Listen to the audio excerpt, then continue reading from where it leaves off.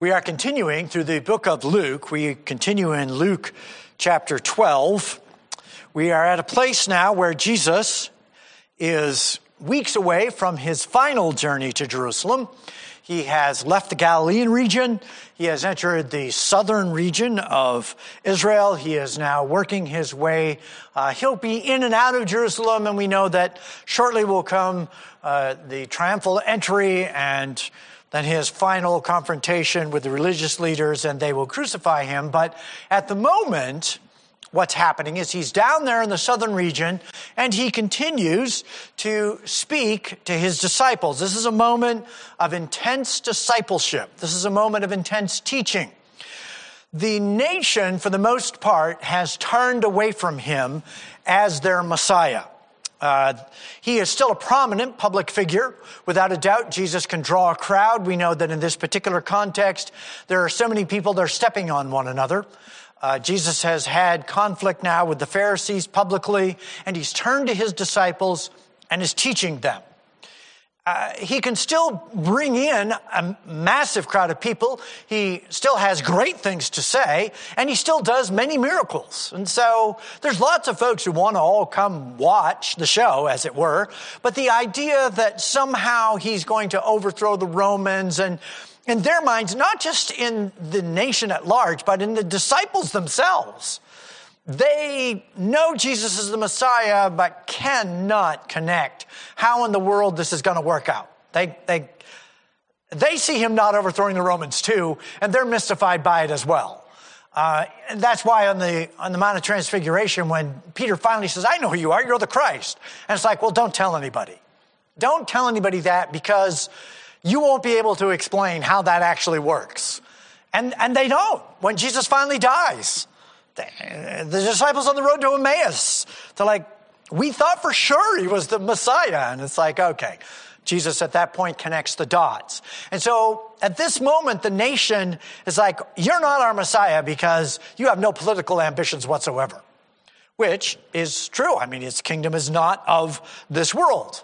But that's not to say that he's not seeking to completely transform the lives of his disciples, which is exactly what he's doing.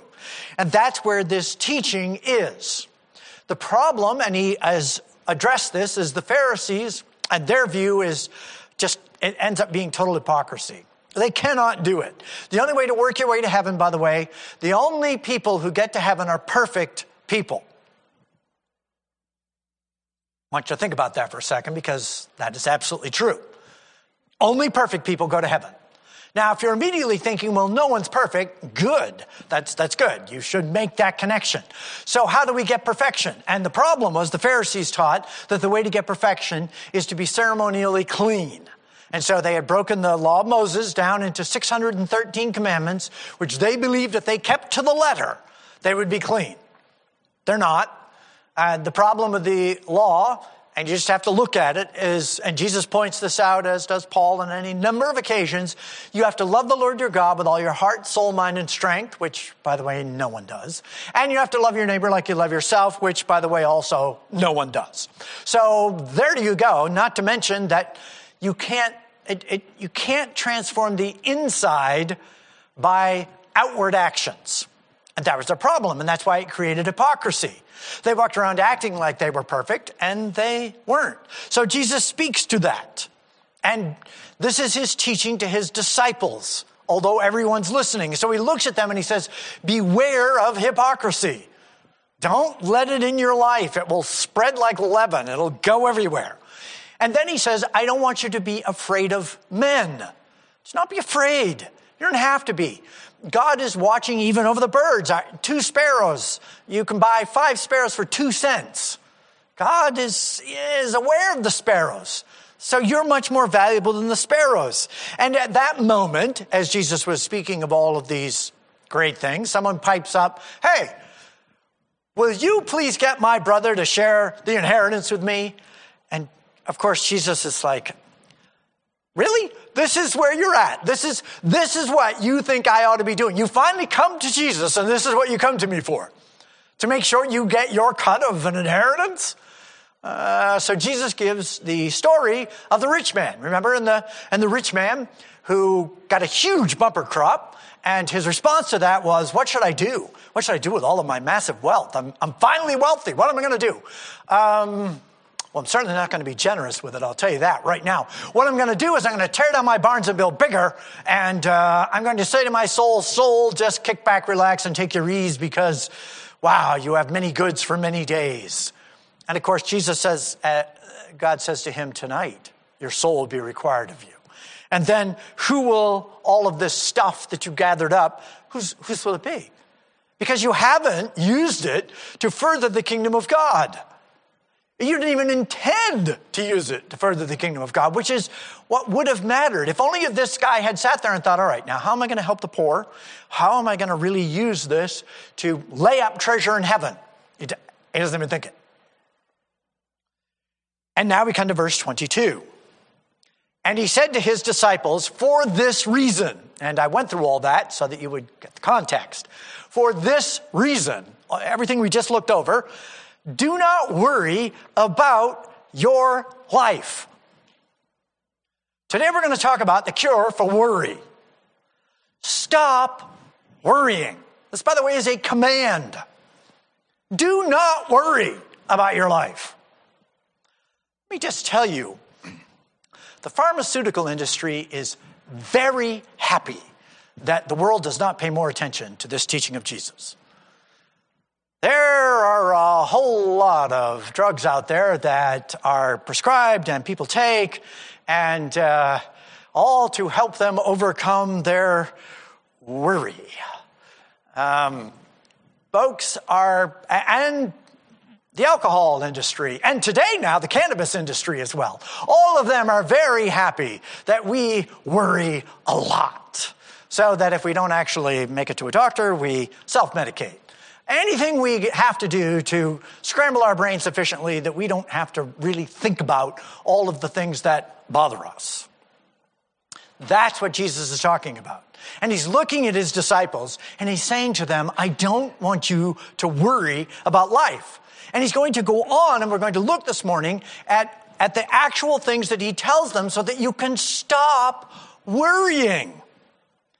Worry is one of those horrible things. If you sit around and worry, you end up with high blood pressure. You end up with distress, anxiety, depression, fear. You're just terrified.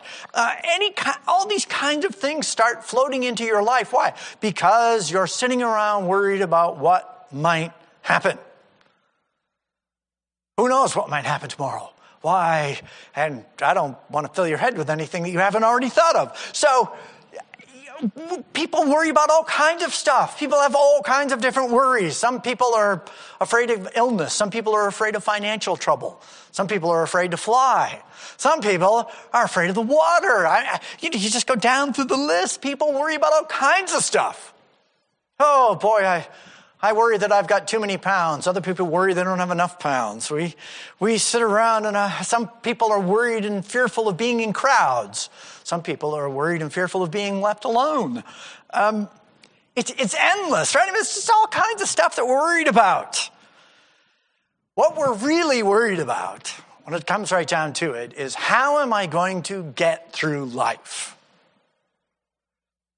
Am I going to have what I need tomorrow to make it through life? Am I going to have enough of whatever in the world it is there's enough of? And of course, that is the problem, right? The problem and the question is this. Exactly what is the point of life? Exactly why are we here anyway? What do we live for? Why are we alive? I got to have enough to get me through tomorrow. Okay, why? Why exactly is it you have to have enough to get through tomorrow? And exactly enough of what? And this is the actual issue to which Jesus is speaking. This is what Jesus is going to direct his disciples to. He's going to start having this conversation with them. And the reason he tells them not to worry is he's going to start going through life. What is the point of life? Why are we here? What exactly is it we're supposed to be doing? So he says to his disciples, for this reason I say to you, do not worry about your life as to what you will eat, nor for your body as to what you will put on.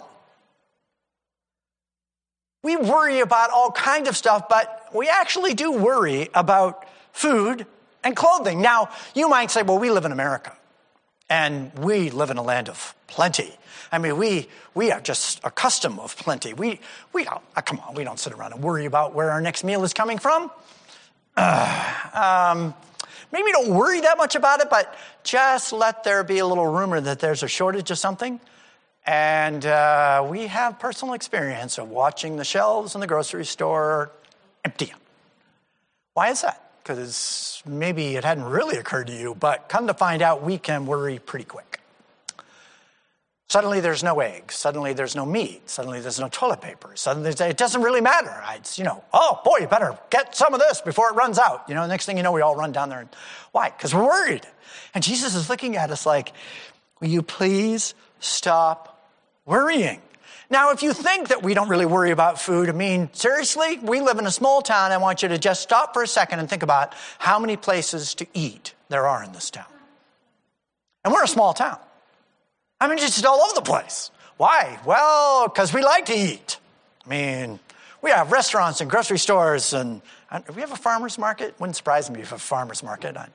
You can get farmer's market stuff even though we don't actually have one. We have online shopping. I can get groceries. And as soon, by the way, as they can actually kind of figure out how to really make this work, we'll have drones zipping around everywhere like big insects, dropping stuff off at our front door. They quite got all the logistics on that down, but as soon as they can, that's going to happen. Why? So that the moment you think you want whatever it is you want, we can just deliver it right to your house. Why? Because otherwise we worry. We worry about clothing.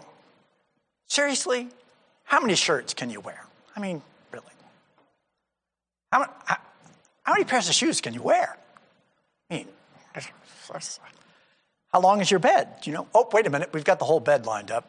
And then we got the closet. And then we got, we've actually, we bought boxes to put, we've got stuff. How many pairs of shoes can you wear? I don't know. Ask Imelda Marcos for those who are old enough, right? That's just one more pair. That's all. And that's the problem. The minute you begin to accumulate this stuff, there's never enough. There's never enough. The reason why there's a prepper industry out there, and if you don't know what a prepper is, those are people who think any moment now we're just going to suddenly go into, I don't know what, the apocalypse or whatever it is that they think we're going to go into. And, the whole power grid's going to go down. There's going to be no water, and there's going to be no food, and there's going to be no anything. And they've got, who knows how many rounds of ammo sitting over here, and how many guns, and how many stacks of water and food. And, and they're just, boy, they're ready, Have you got enough? Nope. Still don't have enough. They still don't have enough. It's just, and that's the problem. If you're sitting around thinking that the solution to my worry is that I just had enough, it's not. And that's what Jesus is trying to say here. Stop worrying about your life. There's never enough. You're never going to have enough. That's not how you turn worry off. He said, look, verse 23, if you have a worry problem, please listen to what Jesus says here. Life is more than food, and your body is more than clothing. We are not calorie processing meat bags. That's not what we are. We are not just, appetites walking around, right? We're sentient appetites. I don't know. I just walk around trying to fill my appetites. Whatever it is I happen to have the appetite for. That's what I am. Our life does not consist of how many calories we burn so that we can work at our job, so that we can get more food, so that we can eat that, so that we can burn more calories, so that we can go back to our jobs to work more, to get more. We are more than that. We are more than that. That might describe the life of a cow. And again, even cows serve a purpose in the plan of God more than simply processing grass. Even cows have a purpose in this world. That's not us. We are more than food. Stop just looking at stuff. This is what Jesus is trying to tell them. God has a design, and his design for us is that we're more than food processors. That is not all there is to life. And by the way, we are not just breathing mannequins that, we put clothes on. Hey, look at this, No, we are not just animated things that we stick clothing on to look at. That's not who we are. So Jesus is going to present to us some illustrations. Stop for a moment and think about this. Consider. This is what he's saying. Consider. Please consider. Stop. You're worried. Oh, you're worried about this and you're worried about that and you're worried about so many things. Jesus is like, will you please just consider for a moment? Consider the ravens.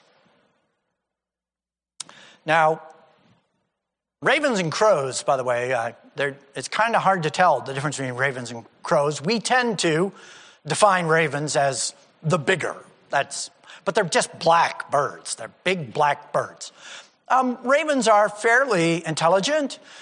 Israel, by the way, if you look at a world map, if you kind of stare at a world map and you start looking at Israel, you realize that a whole pile to the east and to the west, north of Israel, to the east and to the west, Israel is a land bridge to Africa.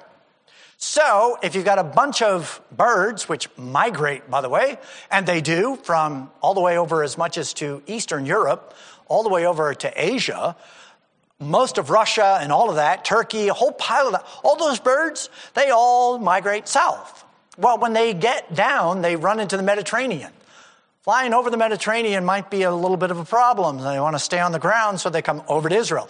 To the east of Israel is a huge desert, and birds don't want to fly through that either. So a huge bunch of migratory birds fly right through Israel on the way down in the fall and on the way north in the spring. Israel knows about birds. They have some of the largest migratory pattern goes right through the nation of Israel. So Jesus is like, all right, I want you to consider the ravens. Fairly large black birds. You ever see a raven starving? You ever see them starving? No. They might eat your crops, That might be hard to keep them from eating your crops, in fact. But you don't see them starving. They come through and they seem nice and healthy when they get here, nice and healthy when they leave. Where do they get all of their food? And he says they neither sow nor reap.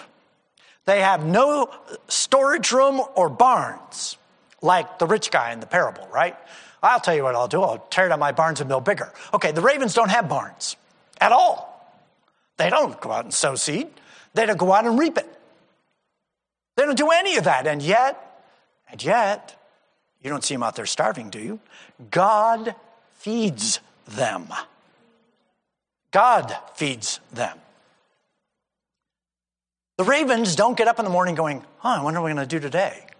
This is not what occupies the minds of the ravens. Ravens get up and they're hungry and they find stuff to eat. How do they find enough stuff to eat? Well, they find enough stuff to eat because God feeds them. The problem with the rich guy who tore down his barn and built bigger is no trust of God. Here's what I'm going to do. I'm going to further the kingdom of God with this excess wealth I've suddenly been bestowed upon. And I'm going to take it and I'm going to use it to further what God is doing. That's what he should have done. That's not what he did do. Instead, he just completely focused only on himself. Jesus was not advocating that he enter into poverty, but that there be some concern for those who were not doing as well as he was doing. Stop worrying about how in the world you're ever going to make it through tomorrow. You'll make it. God will see to it that you make it. God feeds the birds. God feeds all kinds of things. We look at the book of Job, and you get to the end of the book of Job, and Job has what he thinks is some questions for God. He's determined that he's going to get God to show up there, and I'm going to put God in the hot seat. I am going to find out from God why in the world he's treating me like this. Oh, that God were down here, and wouldn't I have some question for him? Of course, you read the book, and sure enough, God does show up, and guess who's got the questions? And it's not Job. It's God. And God is looking at Job like, you really do not get it. So here, let me help you think this through. And I'll just read you a few of the questions that God asked Job that relate directly to this passage. Job 38:39. God says to Job, can you hunt the prey for the lion? Or satisfy the appetite of the young lions? When they crouch in their dens and wait in their lairs? Who prepares for the raven its nourishment? When it's young, cry to God and wander about without food. Can you feed the ravens? Do you feed their chicks? You know how to go about doing that? Yeah. 39, next chapter, verse 26. Is it by your understanding that the hawk soar, stretching his wings toward the south? Is it at your command that the eagles mount up and make their nests on high? On the cliffs he dwells in the lodges, and on the rocky crags and inaccessible places. From afar he spies his food and sees it from afar. Did you design the eagle to do that, Job? Do you have any idea how it is that eagles go about even eating? Do you know how the ravens eat and the lions eat, and how in the world it is that those things manage to get their food every day? Do you have any idea how that works, Job? No, actually, I didn't think you did. How does that all work? How is it the world just keeps working? How is it, by the way, that every time they get a drill and they drill further and further into the earth and they get further and further down there and they dig the dirt up and they actually get looking in it, they discover that there's life? I don't know how many miles down they are now, and they keep pulling the stuff up, and it occurs to them, we really ought to look. And they look, and sure enough, there's microscopic life. Why? Because God made it. That's why. This earth was made to support man, because we are made in the image of God. And God did everything that it was required of this particular ball of dirt to support us. That's why it's all here. And we need to be good stewards of it. We need to take care of it. We don't need to be dirtying the water or dirtying the air or just wantonly, willy-nilly polluting things. We need to be good stewards. We need to take care of it, but we don't worship it. We're not here to worship the earth. We're not here to worship the animals. God created it all. And Jesus looks at them and says, have you considered the ravens? You don't feed them. Who does feed them? God feeds them. And then he says, how much more valuable are you than the birds? Argument, from the lesser to the greater. If God has a plan on how to feed the birds, do you think he doesn't have a plan on how to feed you? You think it hasn't occurred to God that you might need food? Well, of course it's occurred to God. And if God is going to take care of them, he can take care of you. God has a plan. And then he goes on in verse 25. Worry. You're going to sit around and worry. Really? Which of you by worrying can add a single hour to his lifespan? What in the world is all this worry doing for you? Is it actually adding to your life? Can you actually live longer because you're worried about it? We know medically now that actually worrying is going to make you live shorter. You need to be careful about worry and anxiety and heart disease and all the other things that set in with that. High blood pressure and all kinds of stress-related illnesses will come and get you. Stop worrying. Like the great saying there goes, right? A brave man only dies once, a coward dies 1,000 times, right? It's okay. God is in control. Now, this is not, by the way, just to be clear, this is not a recipe for recklessness. He's not advocating that you can go out and play in traffic just because God is in control, any more than watching the life of the ravens should encourage us to become vagrants or vagabonds. Wow, who cares? Just wander around. He's not advocating that, but it's clear that God has a plan to feed the ravens. God has a plan. And worrying about it isn't going to add a single hour to anybody's lifespan. So if you can't do a small thing, add an hour to your life, why do you worry about anything else? What is the point? Why spend our days and our nights? Enjoy life. It's a gift from God. Spend today rejoicing. Someone has said that I used to pray that God would give me all things that I might enjoy life, until I realized God gave me life to enjoy all things. The key is to enjoy your life. Worry is not going to get you anywhere. Sitting around filled with anxiety and depression and worry and fear and okay. So you look at our world. We got a pandemic running around, just in case you hadn't noticed. And you might be terrified that you're going to get it, or someone you know is going to get it.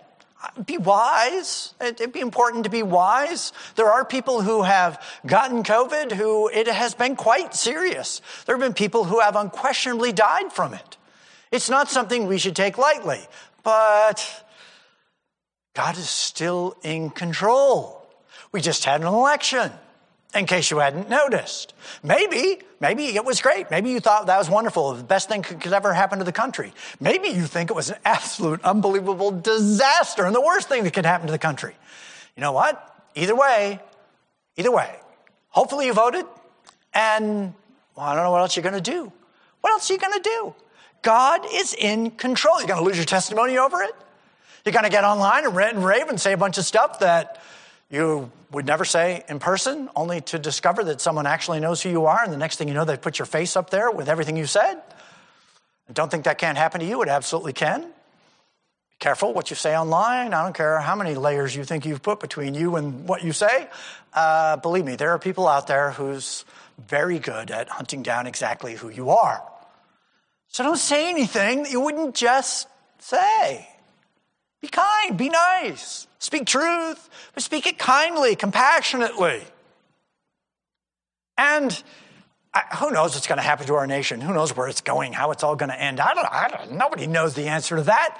But what I do know is this: we can live for God today, and we can be godly.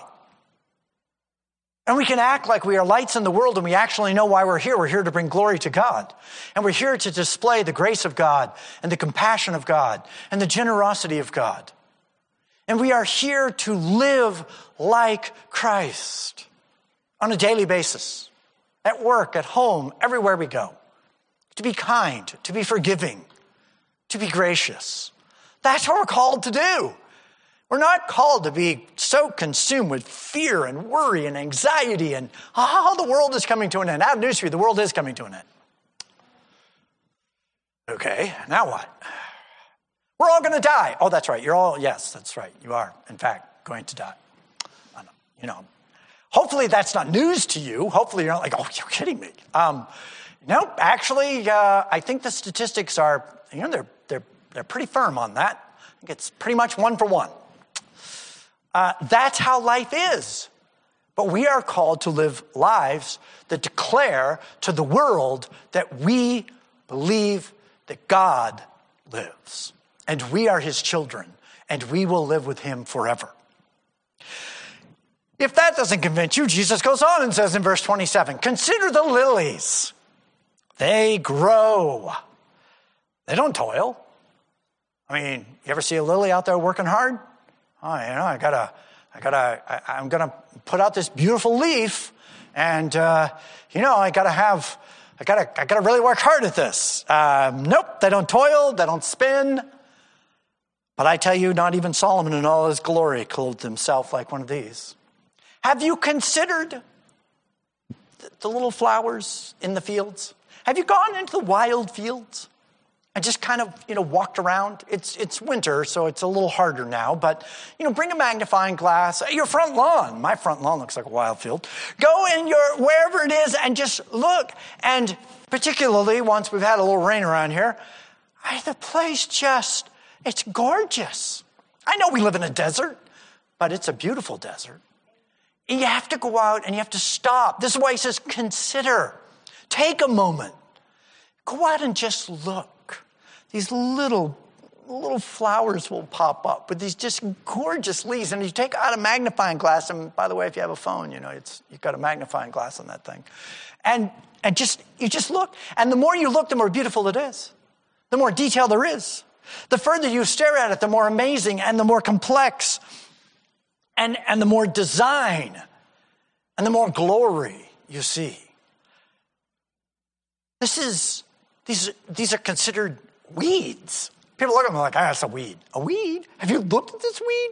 Have you actually stared at the flower on this thing? Have you actually paid any attention to the leaves on this and the veins and the little waxy surface? And have you just stared at it and actually paid attention? It is gorgeous and incredible.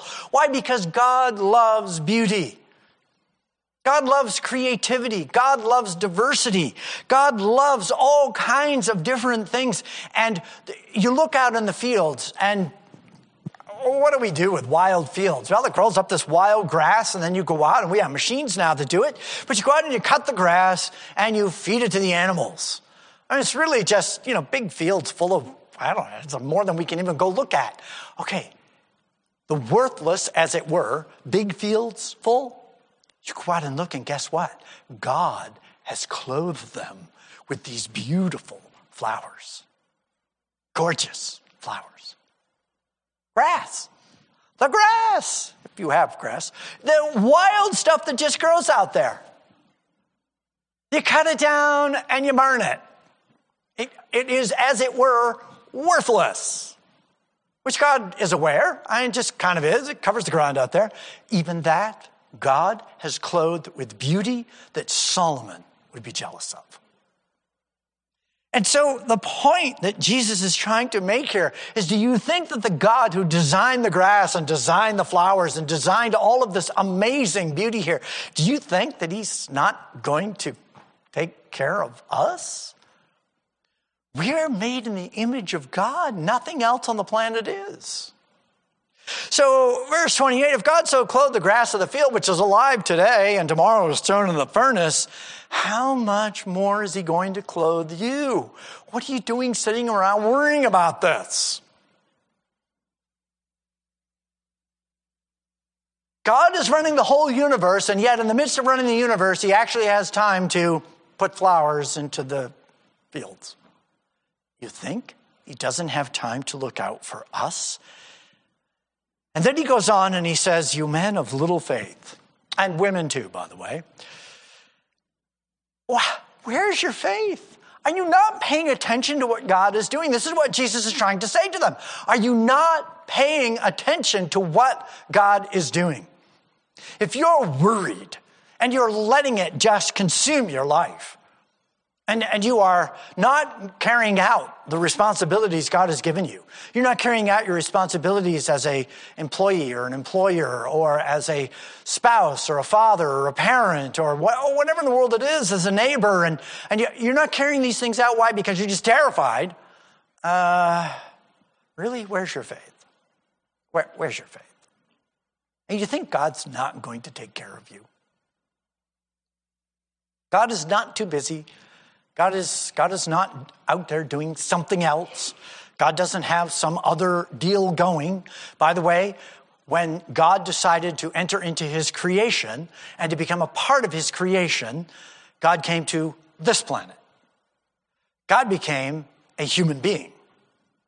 Jesus resurrected in a human body.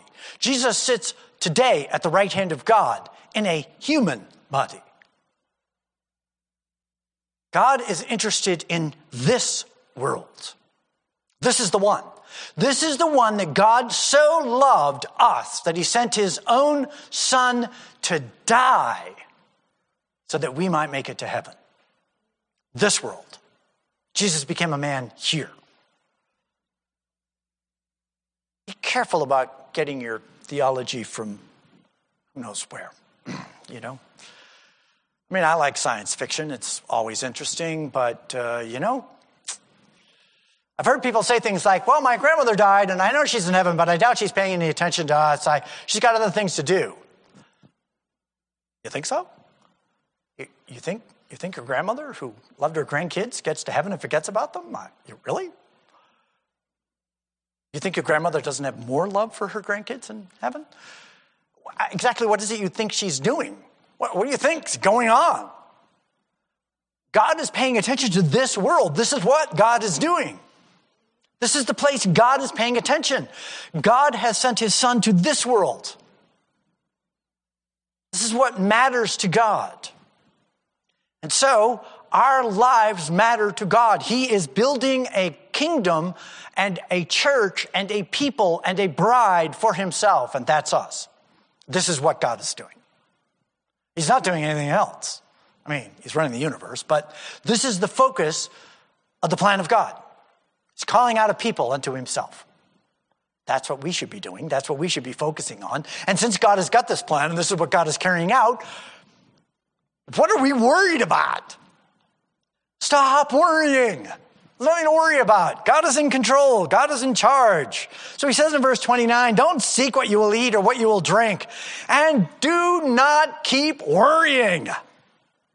All these things the nations of the world eagerly seek, but your Father knows that you need these things.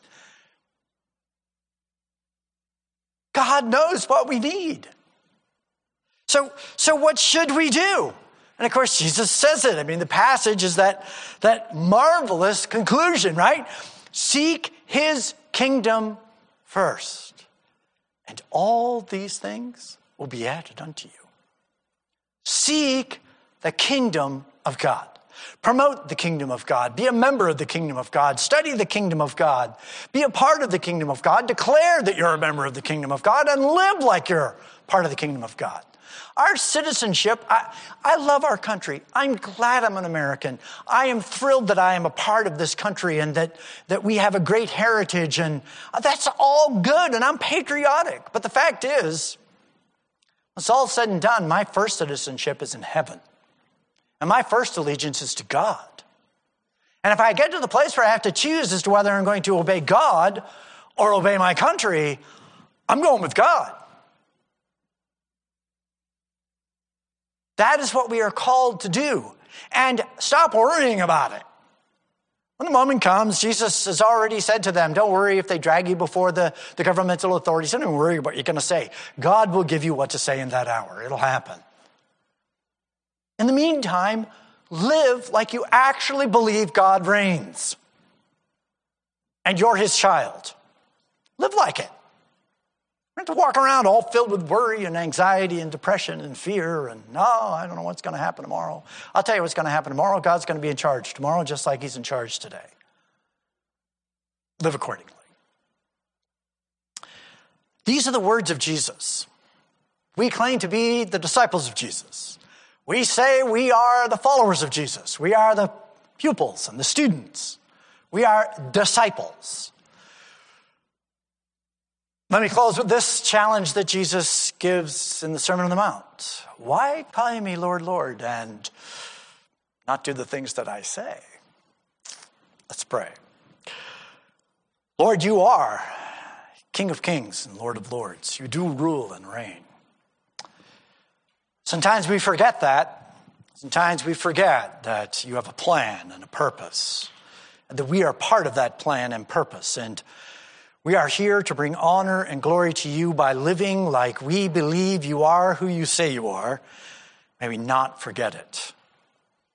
Give us wisdom and insight into how to best exemplify that in our lives every single day. May we strive to do that. Thank you for your love for us. Thank you for your Son's sacrifice for us. May we strive to live like we truly believe it. We pray in Jesus' name. Amen.